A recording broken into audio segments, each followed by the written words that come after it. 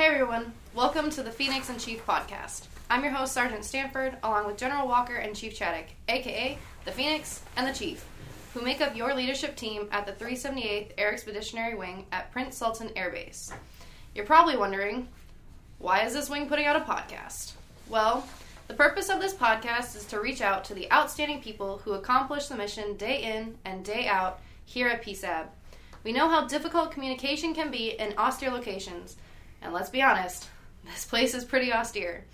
And we hope this podcast will become a channel to connect you to the mission, address your concerns, and tell you about the awesome things we've accomplished as a team. Now you're wondering, where can I hear this podcast? Each week, we will talk about the future of PSAB, upcoming events, our success of the week, and other topics submitted directly by you, our Phoenix team members. The podcast will be uploaded to our Wings Divid site and released on our social media platforms every Wednesday. And it will also be available on Apple and Google Podcasts. Alright, enough about logistics. Now for the reason you're all listening. Time to hear from the Phoenix and the Chief. Hey guys, it's Brigadier General Walker here, and Chief and I wanted to start by talking about some of the great accomplishments that we've had. We just came from Opstown, actually, and we're looking at the build-out out there. Chief, you saw all the changes that we're making and the tents and shelters we're building out there? Wow. Man, everything is going up.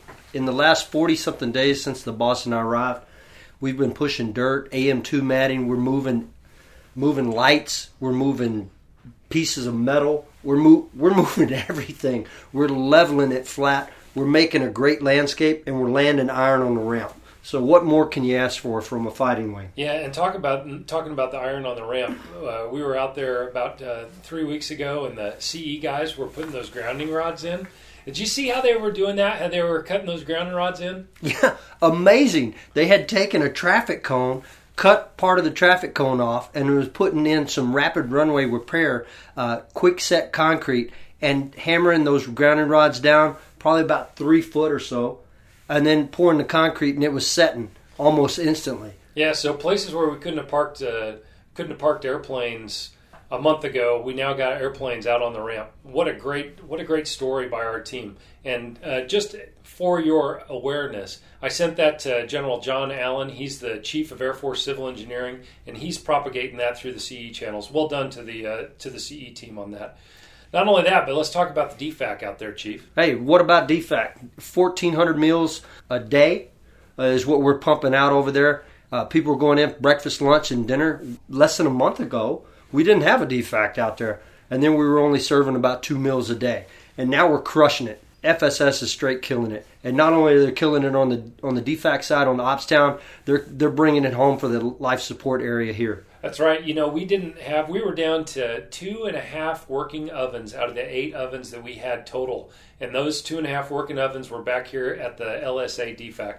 We bought a bunch of ovens, and now we got ovens cooking in both DFACs. So you guys will start to see that the DFAC is really going to get up on the step, and things are going to turn out great there. Like Chief was saying, we're also doing a lot of other stuff at the LSA. We're building out tents for expansion. We got a barrier going around the perimeter. You remember watching those guys filling those HESCOs? Holy cow. You talk about moving heaven and earth, mostly earth here. They were lifting buku's amounts of dirt, filling a double HESCO wall, and they did it all in less than 20 days. And they were throwing up tents, about 136 tents. And they were throwing up Jersey Bears. And they were throwing up T-walls. And there's about a crew of 94 working 24/7. And man, I'm telling you, the boss and I went out there and threw up a couple of tents with them. And those guys and gals worked us in the dirt. Those guys were no joke. No joke. They were no joke. Hey, there's a couple things I'd like to just throw out to the team here and places that you can help me out.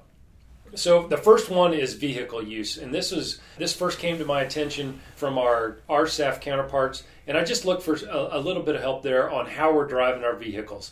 You know, obey the traffic laws, obey the speed limits, and just be a courteous driver, especially here in the LSA, right, Chief? Absolutely. Speed limit's 10 miles an hour. That goes for vehicles, and it goes for UTVs. Especially be careful at night.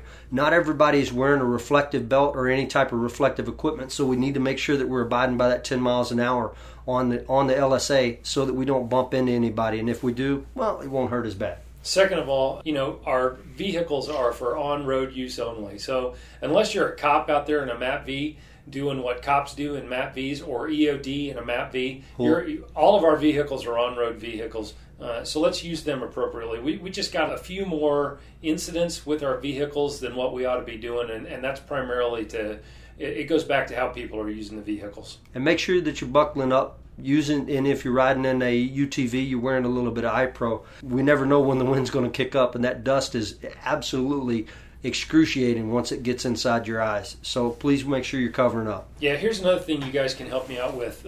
We got the DFAC storage. There's the reefers back there behind the DFAC, and there's a dry storage tent, and that's not an authorized distribution point. So if you don't work for the DFAC, please just stay away from that area. Nobody's got any business back there. Yeah, unless you're helping us unload the trucks during food delivery. We can always use help unloading the trucks. Yeah, that's right. Okay, a couple things on what's next coming up on the calendar. We're working with contracting and finance to get some Cadillac latrines set up on the base. I think that's probably about 2 months away, but you'll see that come through. We're also working on getting the new MWR tent set up. They just got that set up. In fact, they were doing some karaoke. They were watching about 3 different movies, doing some cards and dominoes. I don't know how everybody was paying attention with everything going on in there. That's right. And the other thing, we've had a lot of input on, hey, when are we going to get more equipment for the gym? Some of that's starting to flow in. So you'll see the gym will start to get built out. It's better than it was a couple weeks ago. It's going to keep getting better. And we just got the new floor laid down, so some of you heavy lifters that like picking up big things that are heavy and dropping them, please don't drop them, but we ask that you gently set them down and we still won't tear up the floor. So this brings us to the interactive part of our podcast. Each week, Public Affairs fields questions from around the wing and select one to be answered and discussed during the podcast. Let's call this the Man in the Sand question. The first Man in the Sand question is, why do we have to wear our uniform or PTs to get food from the DFAC? So I'll take this one. And Chief, you can pile on. So we're going to go to a primarily uniform base here. Some of that is we're a warfighting base and we're going to maintain the warfighting attitude. Part of that is we got people working 24/7 and we're just not going to get into the gray area of what's appropriate clothing to wear and what is not appropriate clothing to wear. And we're tying it to facilities.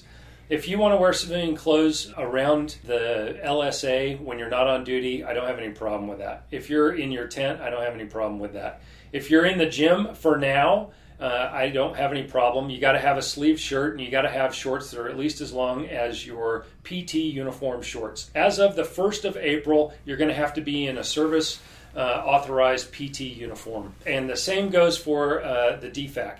And here's why. Chief, you want to talk about the people who have to enforce it?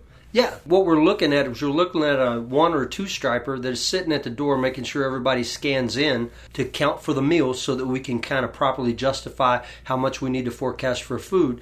And then that 1 or 2 striper is taking a little bit of a grizzled look or some verbiage that is not becoming of true professionals that are working out here in an austere environment. So it's just a cleaner look. It's a cleaner, no argument, no frills. Hey, I'm in PTs or I'm in my OCPs, and then we have no arguments there because then you're always in check. And here's another thing. We're a lot closer to Bagram than we are any other base over here in the Middle East. And I kind of adopted this policy from Bagram. And when you're at Bagram, you're either wearing your PT gear or you're wearing your service uniform, your duty uniform, and that's where we're going. Please do not misunderstand. The boss and I want to make sure we're clear. We want to give you a little bit of time to, so to speak, let your hair down. You can do that right outside your hooch. You can do that right outside on the boardwalk when you're in the MWR tent.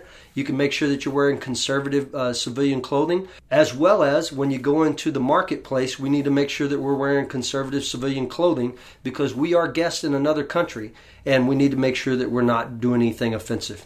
I think that's a perfect explanation, Chief. Thanks. Cool. Well, that's it for our first The Phoenix and Chief podcast. If you have any feedback or a Man in the Sand question, please email Public Affairs at 378aew.pa@psab.absent.af.mil or shoot us a message on social media. Stay tuned for the next episode. Until next time, you stay standy, PSAB.